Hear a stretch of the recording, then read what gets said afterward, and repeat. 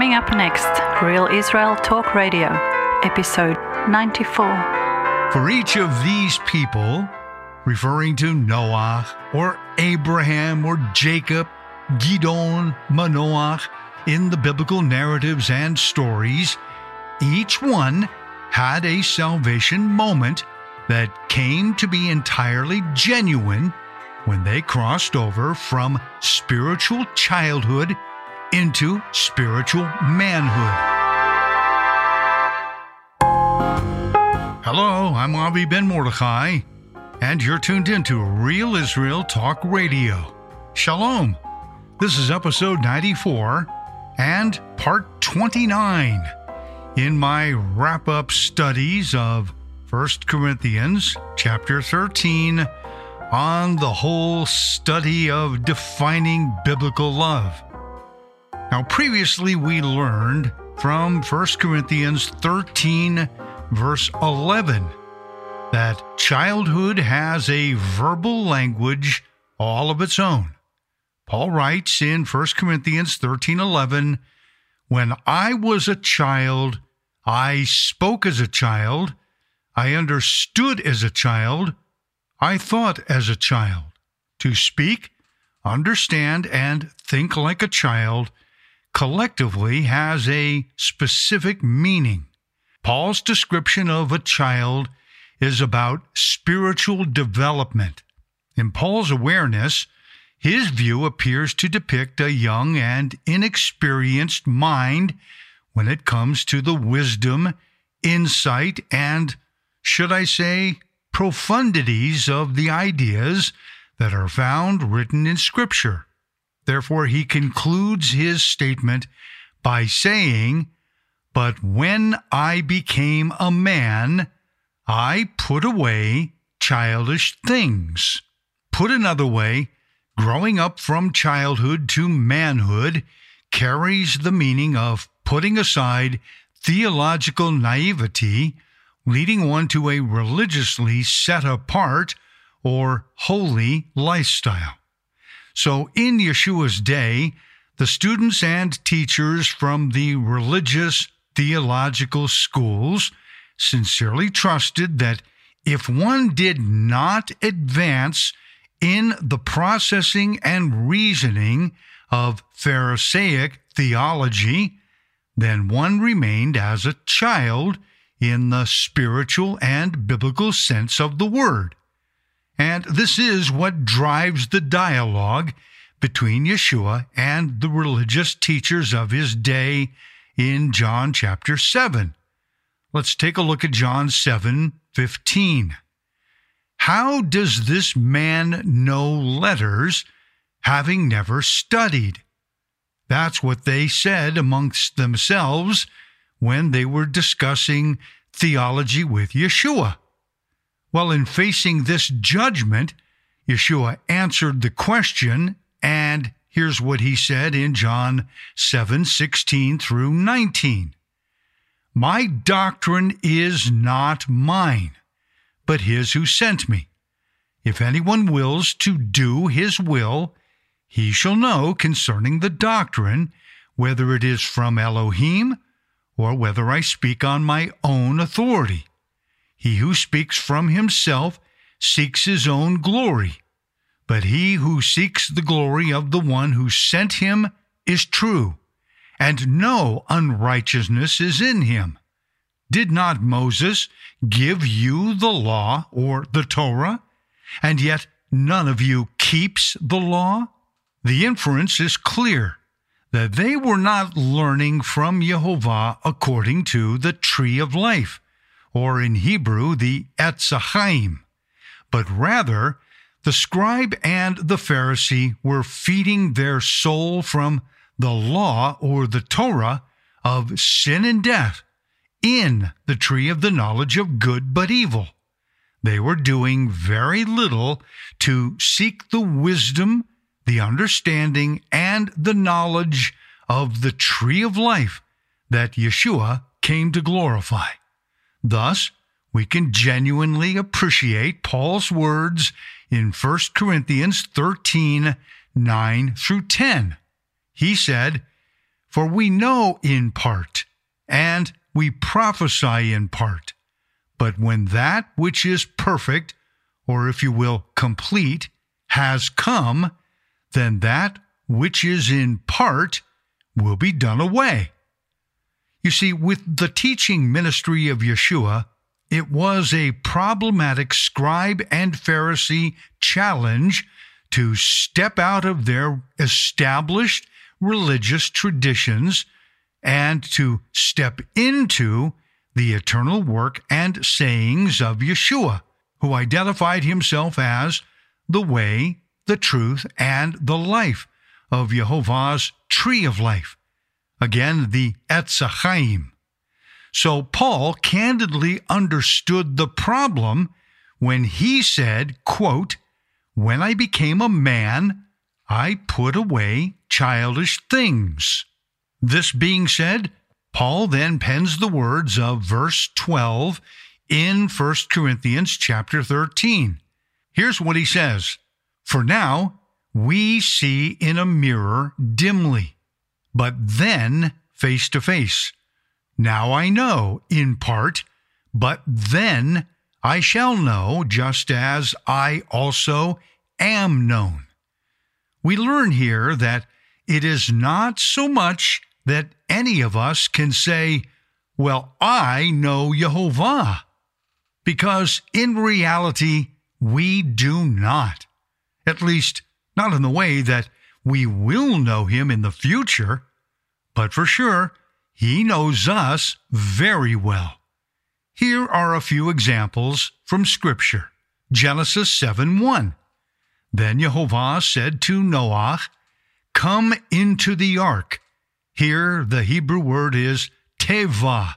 That is the term for the ark, which also, by the way, had an ancient meaning to describe the concept of the word devar, the logos in Greek, the memora in Aramaic.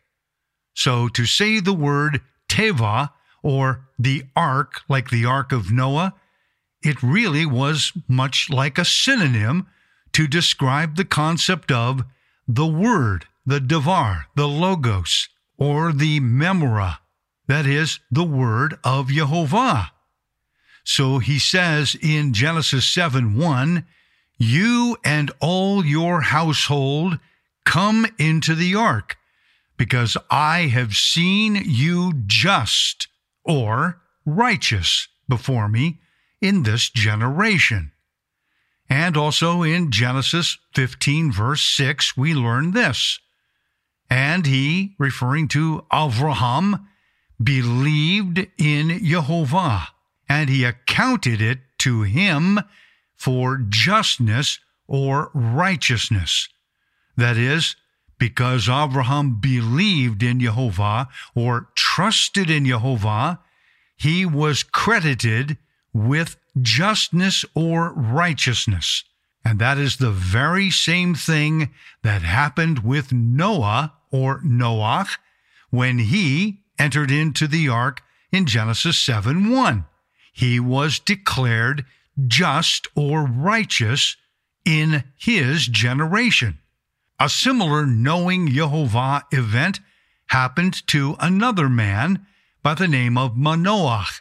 He was the father of Samson or Shimshon. Let's take a look at the story in Judges 13:18 through 22. "And the messenger," here referring to the angel or the word of Yehovah, "he said to him," referring to Manoah, the father of Samson or Shimshon, quote, "To what end," or as it's understood from Hebrew, "to what purpose will you request this of me, since he is wonderful?" This idea of wonderful in this passage is the Hebrew term Pei Lamed Aleph, or we could say Pele. It's a term that is identified in Isaiah chapter 9, verse 6, or in Hebrew chapter 9, verse 5, and it refers to the son of Yud-Heh-Vav-Heh, the Messiah, the Word. He is called the Wonderful. So we go on in the text. Manoah took the young goat with the grain offering and offered it upon the rock to Jehovah. And he did a wonderful. Well, who did a wonderful? The Malach, the angel, the word of Jehovah, who's called the Wonderful. He did a wonderful, while Manoah and his wife looked on. It happened as the flame went up toward heaven from the altar, the messenger of Jehovah, that is, the Word, ascended in the flame of the altar. Now, you can imagine what was going on in the mind and heart of Manoah and his wife. When they saw this, it says in the text, quote, "They fell on their faces to the ground." When the messenger of Jehovah appeared no more to Manoah and his wife, then Manoah knew that he was the messenger of Jehovah, that is, the angel of Jehovah, or the word of Jehovah, also called the Wonderful of Jehovah. And so Manoah said to his wife, "We have seen Elohim." And I'm kind of putting an exclamation point there because the text just before that statement is that they were afraid. They were scared to death, literally scared to death. So once again, here is what Paul said in 1 Corinthians 13, verse 12. "For now we see in a mirror dimly, but then face to face. Now I know in part, but then I shall know, just as I am also known." Given so many narratives relating to the truth of the Word in Hebrew Scripture, it is not difficult to imagine what might be going through Paul's mind in saying that we shall all come to know Jehovah face to face at some future date. That is, to know Jehovah is to intimately experience Him, based on the Hebrew word yada, as it's referenced in Genesis 4:1, where it is written in that statement, lada'at, that is, to know. So Paul is deriving the idea of intimately knowing Jehovah from the Hebrew statement panim el panim, faces to faces, or faces toward faces. For example, in Genesis 32, 29 through 30, which is understood from the Hebrew of verses 30 and 31, we read this: "Then Yaakov, or Jacob, asked, saying, 'Tell me your name, I pray.'" And he is speaking to the one that he was wrestling with in Genesis chapter 32. And here is what the malach, or the angel, or the messenger, said to Yaakov, or Jacob. "Why is it that you ask about my name?" And he blessed him there. So Yaakov, or Jacob, called the name of the place Peniel, as it is translated to English, "For I have seen Elohim," or God, "faces to faces," or face to face, "and my life is saved," or my life is preserved. Here we learn that Yaakov put away spiritually childish things and grew up to become a spiritual man, in that he wrestled with an appearance or manifestation of Messiah Yeshua, the Word. At that moment, he was called saved, meaning he was just and righteous. Now, a similar occurrence also happened to the great ancient judge Gidon, or Gideon, in Judges chapter 6. Let's take a look at Judges 6:22. "Now Gidon perceived that he was the messenger of Yehovah.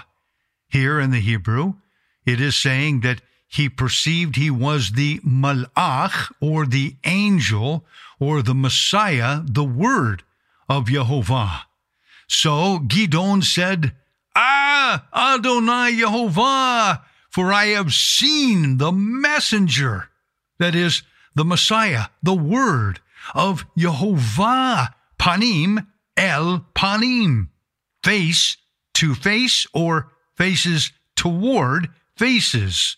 So that is why he had such a great exclamation in the term, like, oh my, what did I just see here? Okay. For each of these people, referring to Noah or Abraham or Jacob, Gideon, Manoach, and really so many other untold others in the biblical narratives and stories, each one had a salvation moment that came to be entirely genuine when they crossed over from spiritual childhood into spiritual manhood, when each of them looked at and believed in Messiah, the Word, or if you would, in the Logos or the Memra in Aramaic. They saw the angel of Yehovah, the messenger, the wonderful of Yehovah. They all saw him, and doing so only by perceiving him in part, because it was a manifestation of Messiah, as though looking into his manifestation through a kind of a dim and foggy mirror. They grew up into spiritual manhood at that moment, and each one of them believed. And this is how Yeshua expressed it in John chapter 20. Take a look at verses 27 through 30. Then, after Yeshua's resurrection, he then appeared to all of the Talmudim or disciples, and he said to Thomas, reach your finger here and look at my hands, and reach your hand here and put it into my side. Now look at his statement. Do not be unbelieving, but believing. And Thomas answered Yeshua, and he said to him, my Master and my Elohim. Yeshua said to him, Thomas, because you have seen me, you have believed. And then this beautiful statement follows, blessed are those who have not seen and yet have believed. And this is how the writer of the book of Hebrews expressed it in chapter 12. Hebrews 12, 1 through 2. God, or Elohim, who at various times and in various ways spoke in time past to the fathers by the prophets, has in these last days spoken to us by his Son, whom he has appointed heir of all, through whom also he made the worlds. And precisely what is it that Yehovah's Son spoke unto us, according to these words of Hebrews 12, 1 through 2? What did he say? Well, I have a passage here for you from Mark 16, 16. Yeshua said, he who believes and is immersed in the Word, or baptized, I suppose, if you want to use it that way, that one will be saved. But he who does not believe will be condemned. And in John 3, 17 through 18, for Elohim, or God, did not send his Son into the world to condemn the world, but that the world through him might be saved. He who believes in him is not condemned, but he who does not believe is condemned already, because he has not believed in the name of the unique Son of Elohim, or the Son of God. Consequently, we have the statement of the truth from the word of Jehovah, built or baked into the context of Paul's comments in 1 Corinthians chapter 13. So now let's take a look at 1 John 4, 18 through 19. There is no fear in love, but perfect love casts out fear, because fear involves torment. But he who fears has not been made perfect, or, if you will, complete in love. Then the statement, we love him because he first loved us. Now let's go here to John 3:16. For God so loved the world that he gave his unique Son, that whoever believes in him should not perish, but have everlasting life, or eternal life. And in John 13:35, Yeshua says, by this all will know that you are my disciples, or my followers, if you have love for one another. Bundling together the teaching of 1 Corinthians 13 that Paul originally penned to the Corinthian believers in Yeshua, we are going to learn the following: faith, hope, and love. Now, I think it is plausible that these three components, faith, hope, and love, are attached to Jehovah's published formula of biblical theology in Genesis 1:26. Let's take a look at that for a moment. Then Elohim, or God, said, let us make man in our image, according to our likeness. So this leads me to consider the following possible associations. Faith is associated with the Son, Yeshua.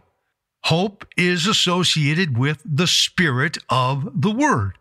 And love is associated with the name of the Father. Or put another way, our faith in Jehovah is believing in Yeshua the Son. Our hope in Jehovah believes by the Spirit of the Word. And our love in Jehovah is in and from the Father. Now, of course, there will be some who say, oh no, Avi is a Trinitarian Christian. Yeah, I've heard it before. Look, my response is the ancient Jewish reply long ago, long before Christianity ever came to be established. I know there's all kinds of teachings against the Trinitarian formula.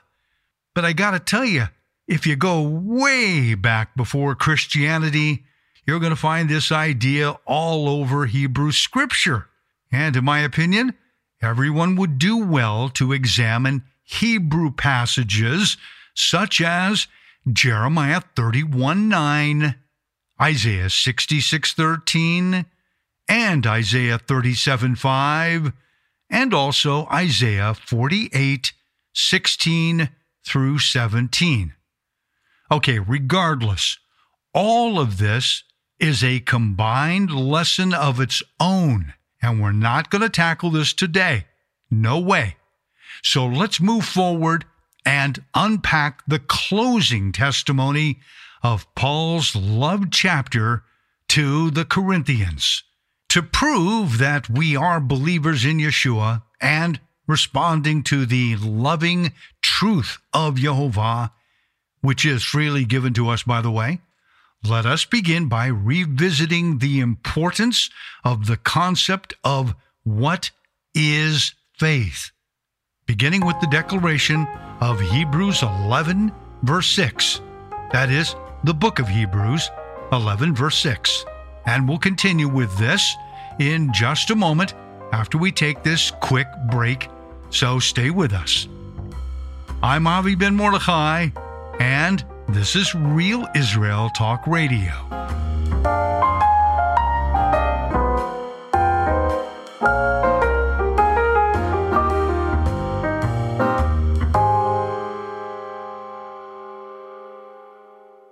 You're listening to Ancient Roads, Real Israel Talk Radio, episode 94.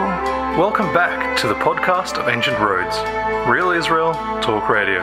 Once again, here's your host, Avi Ben Mordechai. Welcome back to Real Israel Talk Radio, and I'm Avi Ben Mordechai. Let's now continue and move forward and unpack the closing testimony of Paul's love chapter to the Corinthians in 1 Corinthians 1:13. To prove that we are believers in Yeshua and responding to the loving truth of Yehovah, let us begin by revisiting the importance of the concept of what is faith, beginning with the declaration of Hebrews 11, verse 6. That is, the book of Hebrews 11, verse 6.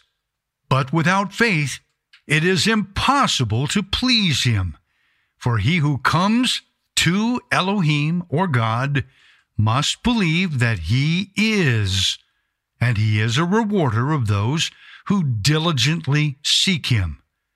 And then there is this testimony from Isaiah 28:16, as coming from the Septuagint, that is the LXX, that is the 70 elders of ancient Israel who were in the Alexandria, Egypt area about 200 years before Yeshua. Here is their understanding and translation from the Hebrew text of Isaiah 28:16 as they were putting it into the Greek language. Behold, I lay in Sion a head corner, or a head cornerstone, that is a Rosh Pinah, chosen, precious, and he who believes on him will by no means be put to shame, or will by no means be disappointed. Therefore, to you who believe, he is precious. It's coming from the Hebrew root Yud Kuf Resh, Yakar, meaning scarce or precious or valuable or very, very expensive. It means that the salvation that our Father in heaven gained for us was simply not something cheap and a kind of bargain basement find. Nope, not at all.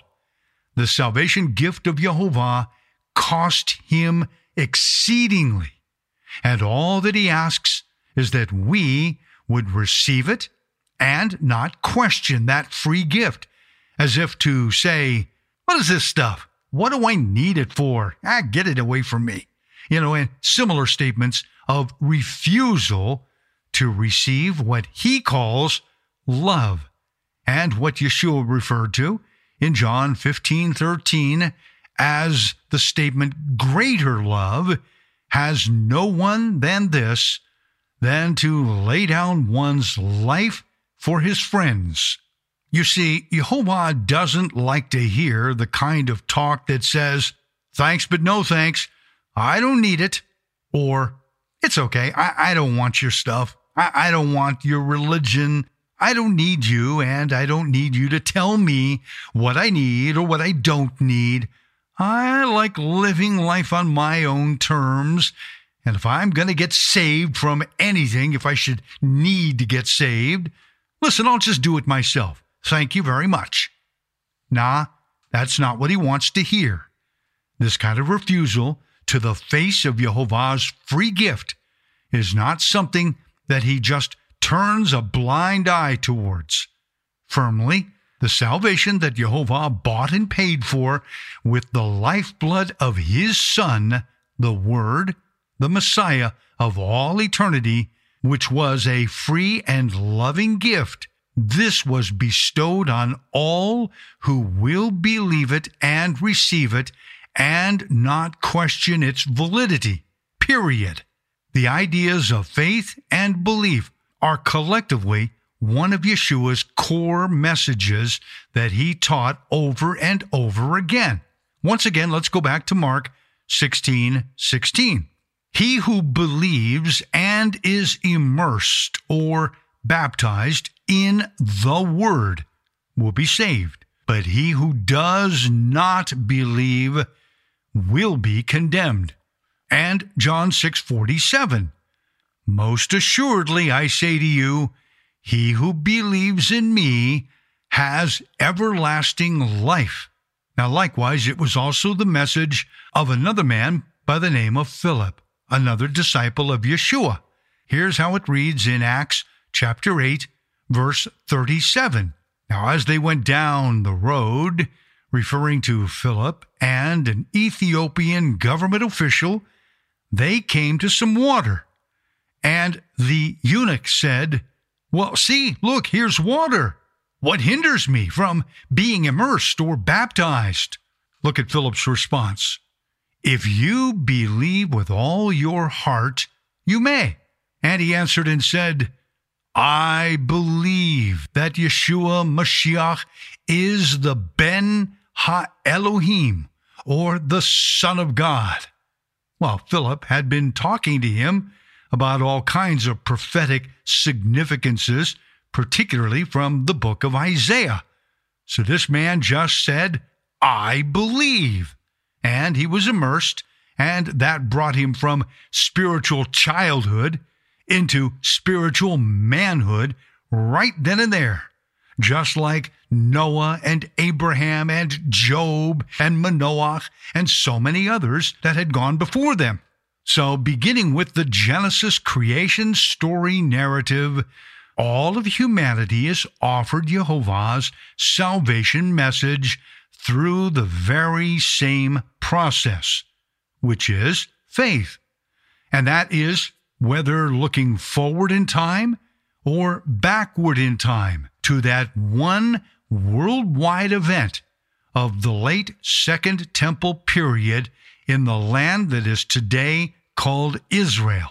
Yeshua's death, his burial, his resurrection. That is what all of these people were looking toward. All those people mentioned in the faith chapter of the book of Hebrews, chapter 11. The story has always remained the same. All those from Genesis all the way to Yeshua, they were looking forward to what he was going to accomplish with his arrival. And for us, on the other side of that execution stake to this very day, we're looking back at the same event, and we're getting saved in the same way, which is through faith. So the story has remained the same all through these generations and millennia. Humanity's salvation has always been freely available by faith in Yehovah, period. And this is why, in the 12th century of this common era, Judaism's Moshe ben Maimon, also called the Rambam, wrote his 13 principles of the faith for Judaism, with each statement beginning with the words, Ani ma'amin, I believe. Now, the English terms faith or belief are translated from the Hebrew term emunah. It is spelled Aleph, Mem, Vav, Nun, He. Emunah, which is derived from the three-letter root Aleph, Mem, Nun. And we get the word Amen or Amen from it. And this Hebrew root gives us a lot of other words and meanings that are related to Amen. For example, Aleph, Mem, Nun, from where we get the word Amen, it also means a trainer or one being trained, a tutor, a mentor, a master coach, a guide, an instructor, a craftsman, a specialist, yes, and even an artist. And as I said, it's also the word for Amen or Amen, which in Hebrew means a truthful assertion, declaring with absolute certainty, so be it. Meaning, it's a verbal expression that speaks to us about making a faithful copy of something. Again, that's why we get the word Amen, as if to say, I agree that this is a true and genuine and faithful copy. That's all we're saying when we say the word amen or amen. To possess emunah or faith, it really comes down to a meaning that relates to making a faithful copy of someone or something that was, is, or will be made in much the same way of an artist who paints a portrait of what they might be looking at, like a model, whether it be a person, a place, or a thing. Thus, the term emunah, or faith, actually gives us an expression as if to say that B is mentored, trained, or coached by A. And A is the one doing the mentoring, doing the copying, or doing the training to put B on the artist's canvas. This is how one can understand Revelation 3:14. These things says the Amen, the faithful and true witness, the Genesis, or beginning, of the creation belonging to Elohim, or God. All of this establishes the basis for the biblical concept of the term faith. And this can best be illustrated with the story of Gidon, or Gideon, in the book of Judges of the Hebrew Scriptures, chapter 7, verse 17. This is a story depicting the event of when Gideon, or Gidon, showed 300 of his men under his command what he wanted them to do to ensure their military victory. Here is Judges 7:17. He said to them, referring to his men, "Look at me, and do the same. Watch, and when I come to the edge of the camp, you shall do as I do." So, Yeshua expressed this Hebraic concept of faith from Judges 7:17 in his words as they are recorded in Matthew 16:24. Yeshua said to his disciples, "If anyone desires to come after me, let him deny himself and take up his cross and follow me." This is the model of biblical faith. And with a similar teaching, the writer of the book of Hebrews, chapter 12, verses 1 through 2, also instructs us. Take a look at the statement here in Hebrews 12, 1 through 2. "Let us run with endurance the race that is set before us." Now notice this carefully. "Looking unto Yeshua, the author and finisher of our faith." Wow, it sounds much like the statement that was given to us in Judges 7:17 with Gidon. Again, when he says to his men, "Look at me and do the same, watch, and when I come to the edge of the camp, you will do as I do." So you can see there is a clear understanding here of the concept of faith in the book of Hebrews chapter 12, that we are told to look unto Yeshua, who goes before us as the author and finisher of our faith. He did the very same thing as he saw and learned from the Father. Well, that is what I believe it means exactly. Take a look at this in John 5:19. "Then Yeshua answered and said to them," referring to his disciples or Talmidim, "Most assuredly I say to you, the Son can do nothing of himself, but what he sees the Father do. For whatever he does, the Son also does in like manner." Yeshua explained from his testimony the principle of what all this biblical faith concept means. Again, let me say it in a little bit of a different way and drive the point home.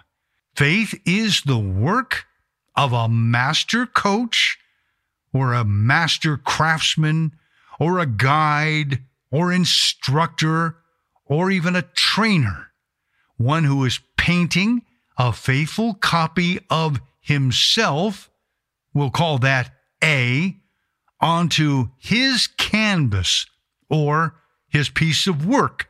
We'll call this B. Now later, it is hoped by that artist, by that artisan, by that craftsman, by that guide, instructor, trainer, master coach, whatever you want to call him, it is hoped that a faithful copy will emerge, again, calling this B. There will be a faithful copy emerging from all of that work. But you see, the issue is that it is only possible if B submits to A. That is, the one receiving the copied information from the artist's hand, meaning A. Now, what I find very interesting is that today we know from the sciences of genetics and engineering that there is something called messenger RNA.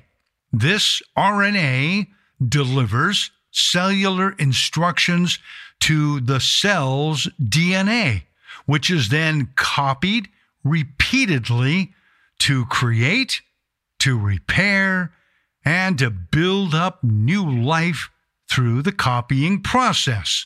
This is the biblical definition of what it means for us to have faith or belief in Yehovah through Yeshua. Therefore, the person of faith in Yehovah through Yeshua is one who was, is, and will be mentored, trained, instructed, coached, and copied by Yehovah, who is the master trainer. He's the same one in Yeshua who submitted to his Father, as I previously mentioned. This is Yeshua speaking, as it is written, but what he sees the Father do, for whatever he does, the Son also does in like manner. So this is precisely why Yehovah requires that we come to him in and with faith or belief. You see, he desires to paint a faithful copy of himself into each of us, but we must have the will to want to receive the instructions or to receive the coaching or the training or, yes, even the painted strokes of our master teacher. Likewise, he is the artist, and we are much like his canvas. He is the trainer, and we are the trained. This is how faith is defined in the biblical Hebrew mindset. So we can learn from Yaakov or James when he wrote his instructions from Yaakov or James 2:18. But someone will say, you have faith, and I have works or actions. Well, he goes on to say, show me your faith without your works or your actions, and I will show you my faith by my works or by my actions. And this is why the book of Hebrews, chapter 11, is called the faith chapter. Hence, we learn from Hebrews 11:6. But without faith, it is impossible to please him. For he who comes to Elohim, or God, must believe that he is, and he is a rewarder of those who diligently seek him. So, Hebrews 11 tells us a lot about Yehovah's faithfulness and about what faith is amongst those who were called the faithful all through these past many millennia, that is, men and women who walked in trusting belief and faith throughout about 6 millennia to be exact. And this truth brings us to the second of Paul's defining terms on Jehovah's eternal love in 1 Corinthians chapter 13, verse 13. We'll deal with this on the next podcast, which will be our last podcast in this 30-episode series on defining biblical love.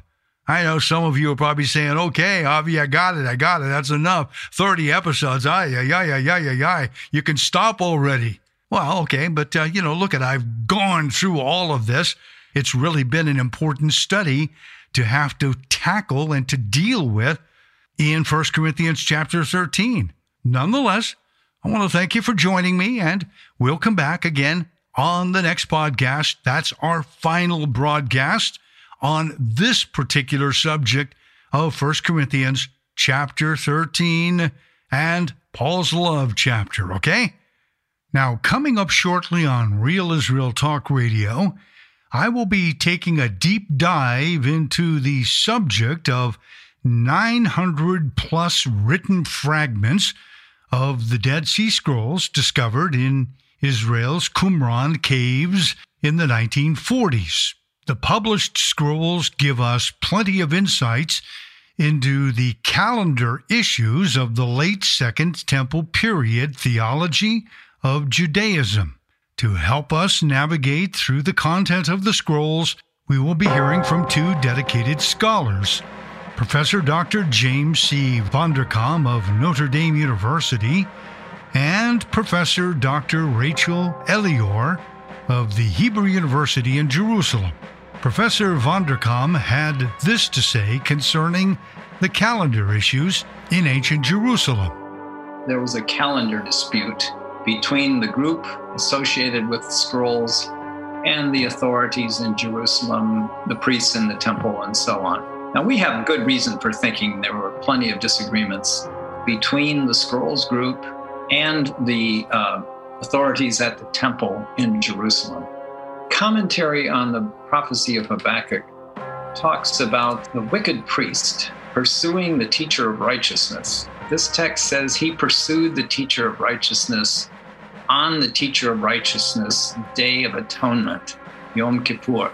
The wicked priest is really the high priest, and he's pursuing this enemy of his, the teacher of righteousness, on the latter's Day of Atonement. And it sounds like they're not observing the Day of Atonement at the same time, on the same day. And since the Day of Atonement is a Sabbath of Sabbaths, there's no travel on that day. So how in the world could he have been pursuing an enemy on the Day of Atonement? It seemed like they were observing a Day of Atonement at different times, and that was a hint that there was a different calendar.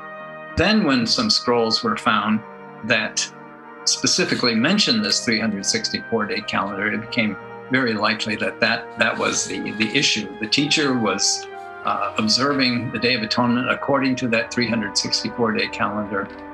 The wicked priest in Jerusalem was not. He was using a different calendar to date. We have no reason for thinking that, let's say, in the first century, before the Common Era, that there was a solar calendar in the Jerusalem temple, a 364-day calendar. They were observing a Day of Atonement at different times, and that was a hint that there was a different calendar. I think it's fair to say that we do not have an explanation from these people about how they came to the conclusion that you must date sacred festivals by the solar calendar, the 364-day calendar, when their opponents could say, well, read Genesis 1, what it says about the luminaries there, the sun and the moon. Stay tuned to Real Israel Talk Radio as we take a deep dive into understanding Judaism's calendar issues in the written fragments of the Dead Sea Scrolls and the books of Enoch and Jubilees. In the meantime, if you have any questions or comments, navigate over to our website at www.cominghome.co.il. Okay, take care and have a great week. I'm Avi Ben Mordechai, and this is Real Israel Talk Radio.